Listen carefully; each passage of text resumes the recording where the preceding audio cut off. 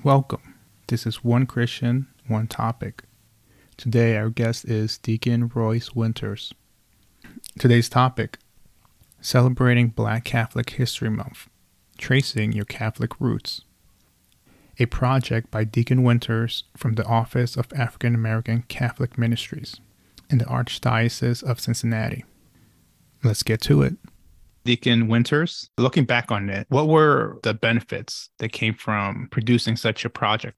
The biggest benefit, I'll have to start with myself. I'm a convert to Catholicism. So as an adult at 22 years old, I came into the church, baptized on Easter Sunday, not Easter Sunday, be Easter Vigil with my 3-year-old daughter, right? We came into the church together, and my journey began there. But then after 27 years of serving on the Cincinnati Police Department as a police officer, somewhere in the last 5 years, I began formation to become a deacon. And the African American Ministries Office for the Archdiocese of Cincinnati had an opening. I applied for it. They hired me as the director of African American Catholic Ministries. I soon found out in my own research that I didn't know much about being Catholic, much less being Black and Catholic. So that I began as a part of celebrating National Black Catholic History Month, which really it was inaugurated in November of 1990. That I began this project of researching what did it mean to be Black and Catholic in this Archdiocese of Cincinnati. So it was a great benefit for me to dive into the archives of the Archdiocese of Cincinnati, but also all of the archive records for the Catholic Telegraph, and just some great stories. And it allowed me to meet some great people.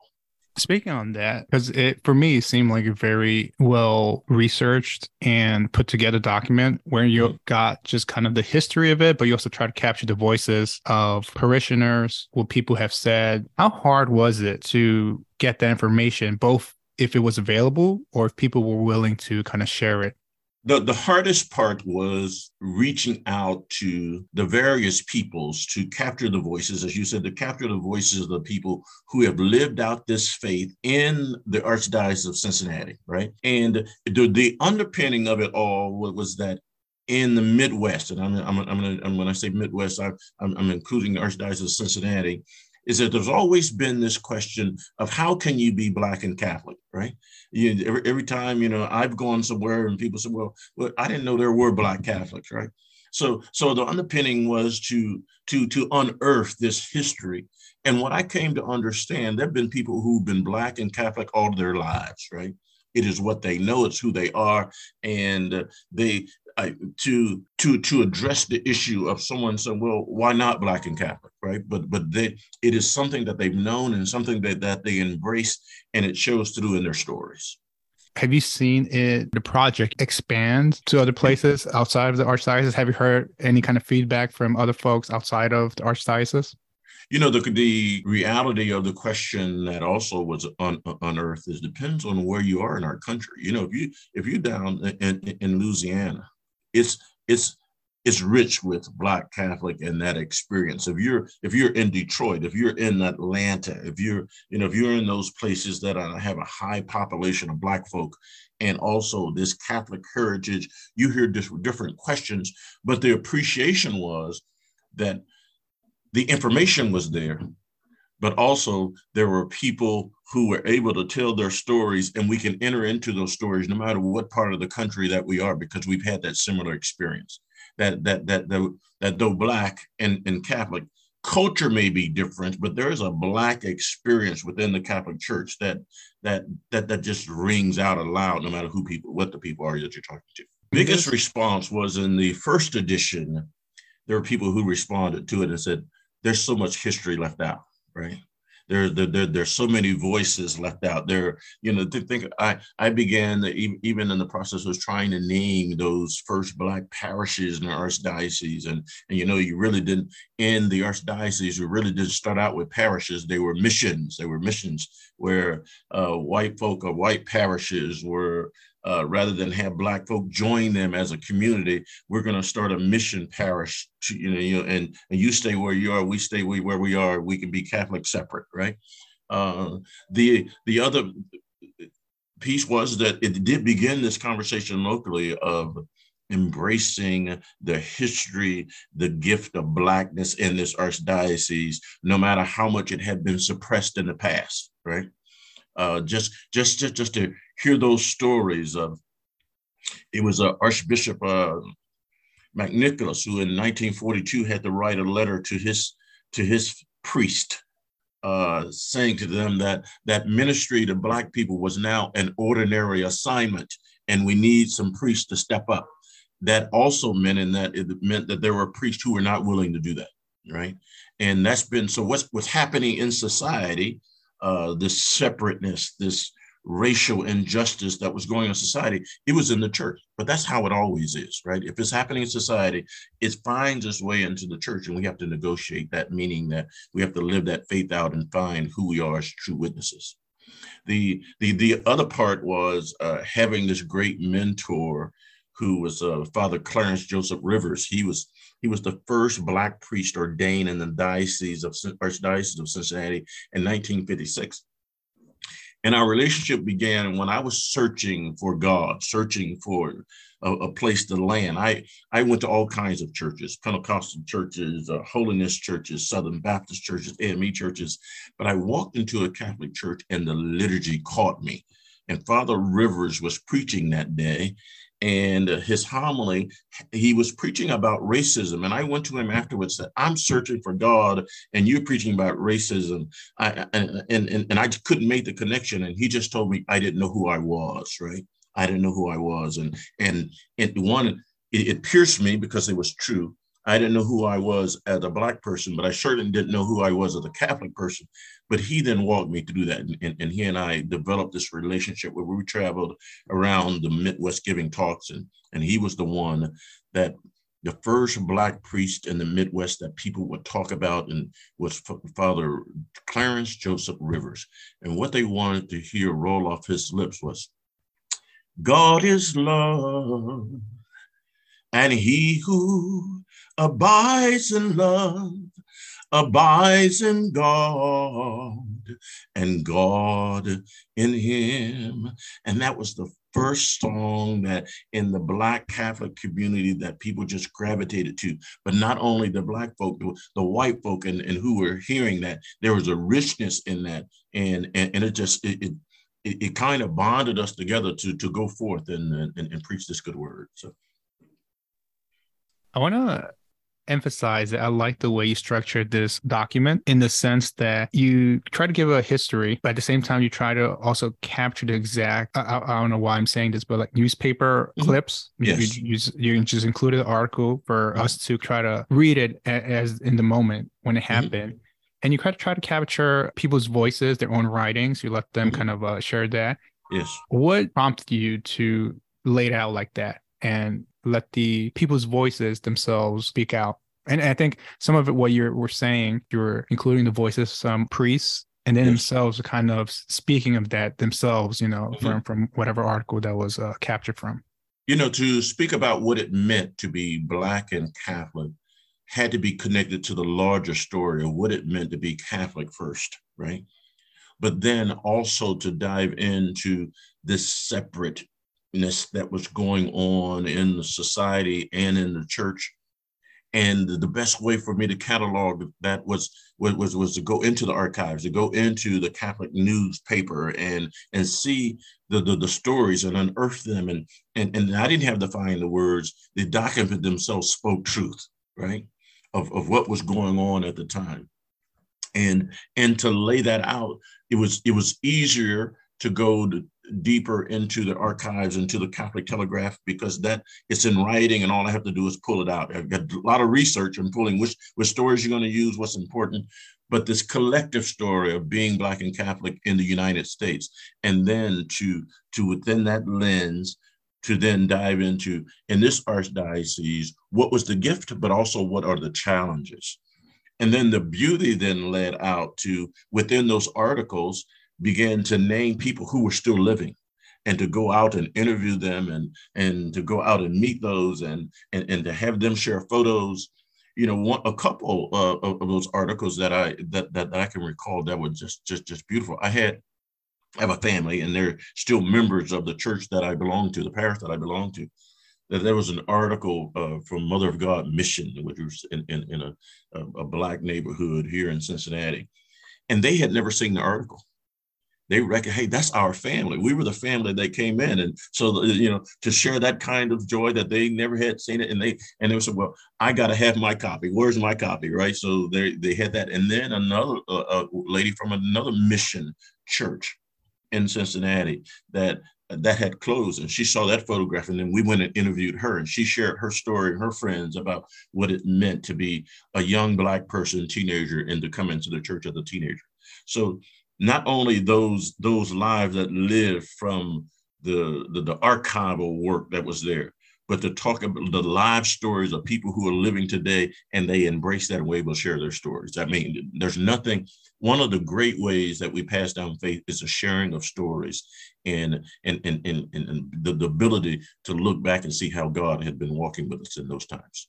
I also want to highlight, I really love that section where you presented on the way the institution, people in power within the Catholic schools, when there was the whole segregation, Mm-hmm. and you outline kind of the letters and the kind of the articles where you pointed out how these people in power are trying to continue the segregation. There was presented this idea of uniting what was, I think, predominantly a Black Catholic school with a predominantly white Catholic school. But you kind of, even in these articles, you point out how they were trying to maneuver out of that and kind of like continue the whole segregation. So I also like that presentation of you just outlining, this is the article, this is the next article, and kind of just letting that speak for itself. So I just want to say I like the way it was laid out and presented. One of the things that it connects for me today, that in November 2018, the U.S. bishops wrote the document, Open Wide Our Hearts, the enduring call to love, right? And in that document, I'm going to paraphrase what it says. It says, too many good and faithful Catholics are unaware of the institutional racism and its impact on the dignity of life, in 2018. And then to apply it to this research, this project of that we're still dealing with that systemic issues of education and how we wrestle with the unjust policies in the church, out of the church, in our world that still keep people poor. Right. One of the things I had to deal with here in the Archdiocese, and I'm sure it happens other places, is that as population began to move out of the city, it put some stress upon Catholic schools to remain open. So one of the ways that they can remain open is to accept state dollars, but also to say that their schools began to become more people of a brown hue, right? Whether it be Black kids or Hispanic kids.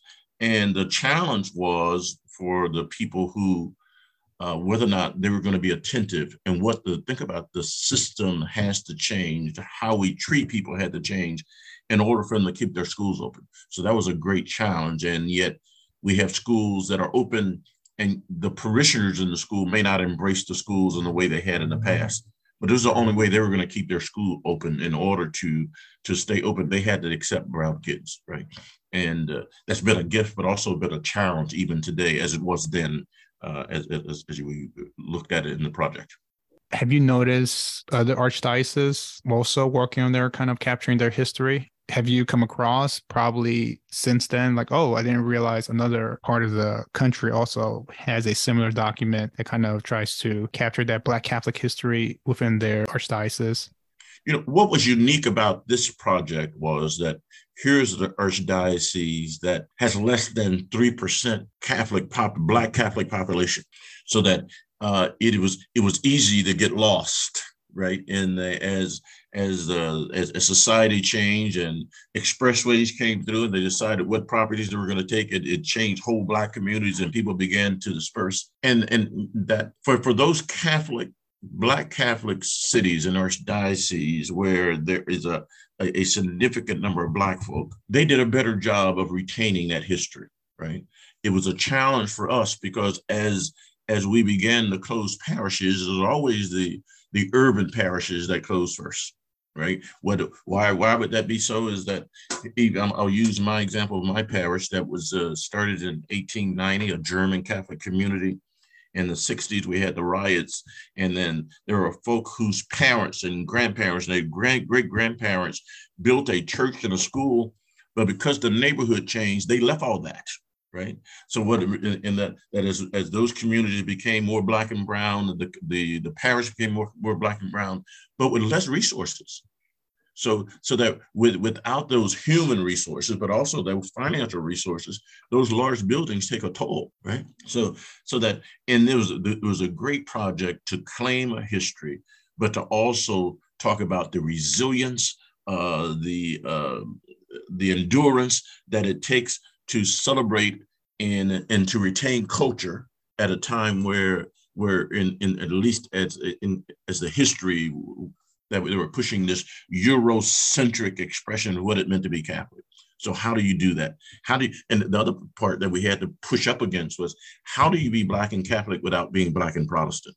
Is there a difference? Yes, there is, right? You embrace the sacramental life of the church. So that we weren't trying to be Protestant, but we were trying to bring this Black spirituality of who we are to bear on the music that we use, on the symbols that we use, the unique things of having a Eurocentric church and its art, and to leave that there, but then to introduce kente cloth and crucifix with Black corpus, African corpus, and all those things to reflect the people.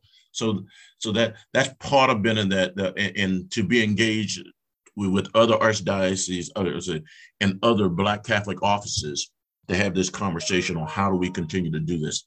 So it's been a great point where we could say we each has this history, but how do we continue celebrating that history?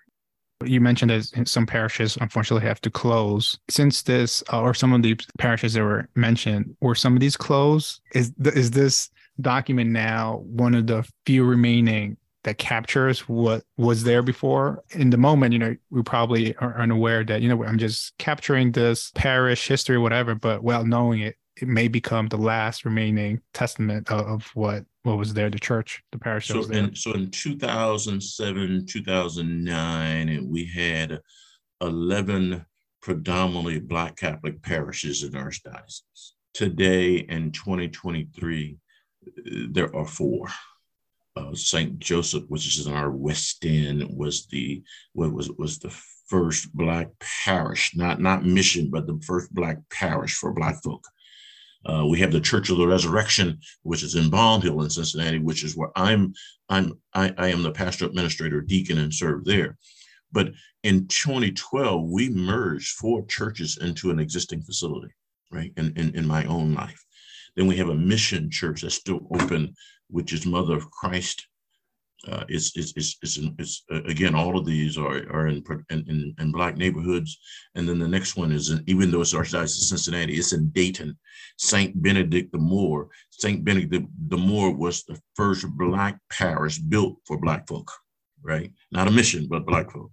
So that even though as we recognize that there are people who are leaving the church, the smaller churches are being hurt as well, right? Is that we reflect society. So that how do you, and the reality of when you have a parish and you don't have a school, where are your young people coming from, right? That the school system provided a wonderful opportunity for us to form children, but if there's not a Catholic school in the neighborhood where the parish is, then most of our children are finding their social educational needs outside of the community where the church belongs. And for them to come back to the neighborhood, the challenge of just being a Sunday church is sometimes it's not easy to overcome that burden. So. Yeah, I think that's one of the things that the larger society we need is connecting those dots. Like what happens when we close this Catholic school? What happens when we combine churches? Okay, we're combining churches, but that means for a specific group of parishioners, they have to travel so far, much further, to attend Mass, and it kind of, breaks down like that. So I feel like you, on speaking on it, kind of raises up that point is that there are consequences to certain decisions that Oh yeah. maybe people don't take into account what the after effects will be. Even today, my current parish, we have parishioners who are coming from 46 different zip codes. They're driving past Catholic parishes to get to us. They're getting to us because there's a spirituality that speaks of a God who is present, right? A God who is hospitable and loving, and everybody is welcome. But we also don't look at the great damage that it did. In a sense, people always say, well, why don't we have Black vocations? Why are meaning Black religious vocation? Well, we have to realize that not only in this diocese, but other dioceses, the church said to Black families, we don't need your vocations. So that meant parents, great grandparents, great grandparents weren't inviting their children to even pray about entering into a religious vocation. And again, since 1956, we've only had 2 other Black priests ordained in this archdiocese. But all of them were, and including me as a deacon and the other Black deacons that we've had here, all of us were, we weren't born in the church, right? We were converts, and we're on fire. We bring a great enthusiasm, but we realize that when schools leave the neighborhood, Catholic schools leave the neighborhood, you lose that opportunity to have a direct effort at being fruitful in creating vocations, right?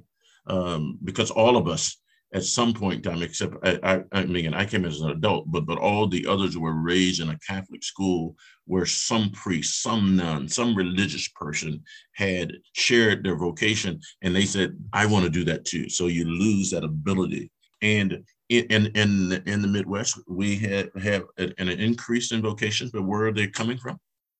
They're coming from white closed Catholic communities, right? Catholic communities, meaning there was a time, even in my lifetime, where the church I belonged to, the whole neighborhood was Catholic. But now you rarely find those kinds of bastions of great faith where the whole community is living out its Catholic faith in life. There's many challenges, many roadblocks. I know that for others, is once they kind of decided they want to be ordained priests, then there's a challenge of entering seminary. Yes. And that seminarian life, because they're the only Black person, they're the only minority. Yes. And just the experience they have is very harsh, that some of them end up leaving because they can't, experience that.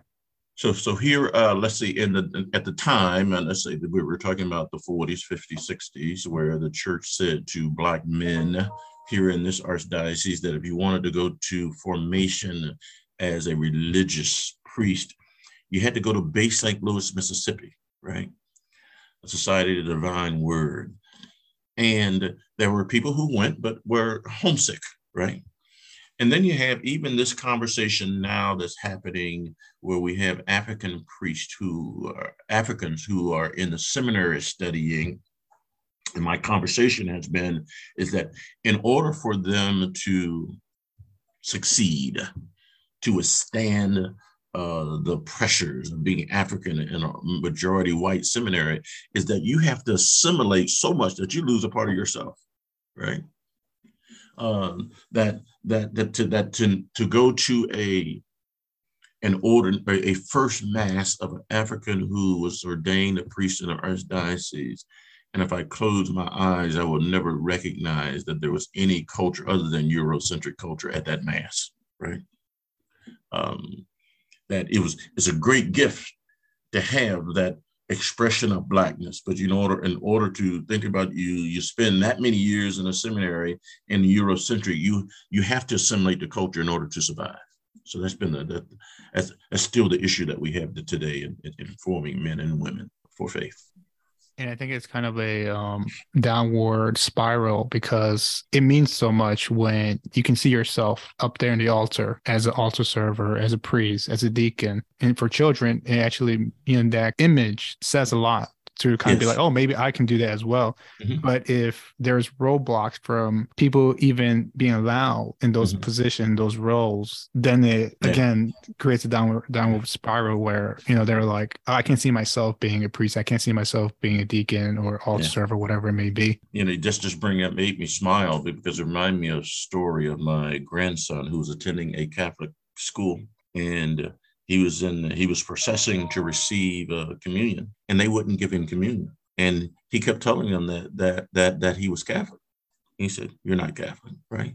And he came home and told the story. So I went up and talked to the people. It was like, well, we didn't believe him. Well, if you look at his records, it's a Catholic school. He's a, but that it's funny, but it's not, right? That we know our inner cities Catholic schools, most of the children are not Catholic, right? But how do we engage them in a way that we can inform them that they say that I've met the Christ in this space, and I want to do this too, right? And not only educate them, but form them in a way, one, that they meet the Christ, and in meeting Christ, they want to celebrate those sacraments that come alive as they see them and as we experience them. And we have to be that kind of evangelical approach. When I say evangelical, at its best, of sharing good news, sharing our stories, so that people can meet the Christ who's present in each one of us, right? And I think that's why, something like this document that you wrote, it's very helpful celebrating Black Catholic History Month, tracing your Catholic roots, because it highlights, for folks who may not know, like where we have come from as a church. This is part of the history. And I feel like that gives more substance to our current situation, where we need to kind of see, we need to remedy this. We need to reconcile what historically has happened. So again, I greatly appreciate it and recommend this document for everyone. Thank you. Again, so that in what the document allowed me to do, but I think in sharing stories with other people in the Black church, we use this phrase: we're standing on the shoulders of our ancestors. What a wonderful way, and go back and get that history and see how they lived, how they endured, and they still stood on the faith that spoke of a Jesus who rose and died for them and gave them life, right? That is there. And when we say we're standing on the shoulders, it gives us appreciation, but it also says that the faith that we have didn't begin with us. And when we say that great creed, and it's the faith handed down to the apostles and now down to us, we continue that great gift, that great mission of sharing God in the world. And it's all caught in, not all caught, the stories bring about how that is alive and well in our communities. And I think that's the whole part of, being in communion, not necessarily just with us in the present day, but connected to, all these saints from past, because we're all one under God, and we can't separate ourselves from them. If anything, we need to unite to them, to their voices, and to that history. Deacon Winters, thank you so much. At the end of all my interviews, I ask all my guests the same brief questions, 3 questions. The first is, what is one scripture verse or part of the Bible that really resonates with you, and why? There's Paul has a reading from 2 Corinthians chapter 4, where he begins with, we are earthen vessels. And then he talks about that we are perplexed, but not in despair.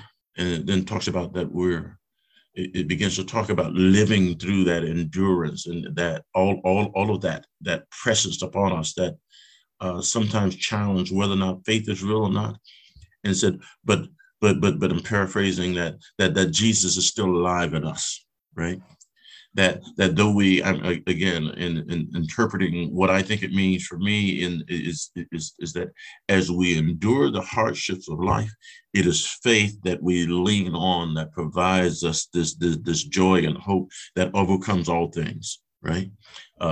And that when and I add to that, when it says rejoice in the Lord always, and again I say rejoice, it's from First Thessalonians, reminds us that in order to do that kind of rejoicing, you have to have a relationship with Jesus, right? You can't, as a person of faith does not sustain itself unless it's rooted in Jesus. So is that acknowledging that there's suffering and trials, but two, that faith leads us to a place where we can rejoice anyway.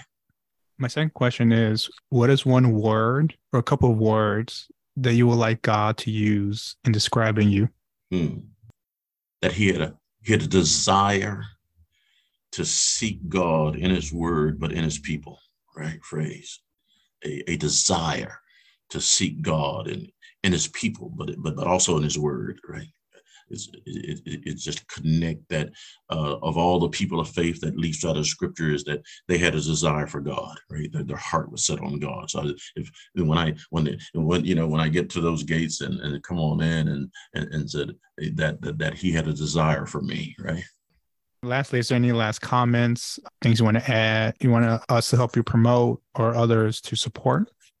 We're at this point in our lives as a faith-filled people that I would encourage everyone, as Pope Francis did in the Joy of the Gospel, to seek an encounter with the Christ, so that it would change their lives, but it would change our world, right? This a commitment to being formed once again, to as we've heard in such, might be what we heard in other places, be born again, but to have it, how is God present now, and how is God asking us to change so that other people can witness the glory of God in our midst, right? So that we would commit ourselves to being formed once more, to be prepared to share the good news, so that as we would take up on that invitation from Pope Francis to be engaged, to be formed, so that we can have a new encounter. Well, thank you, Deacon Winters, for this encounter, this conversation, and again for this project. And thank you, everyone, for tuning in. If you haven't, please check out for yourself the Celebrating Black Catholic History Month, Tracing Your Catholic Roots document, which you can find in the Office of African American Catholic Ministries section in the Archdiocese of Cincinnati website. And also, please subscribe to this podcast to listen to upcoming episodes and continue sharing with others. God bless us all.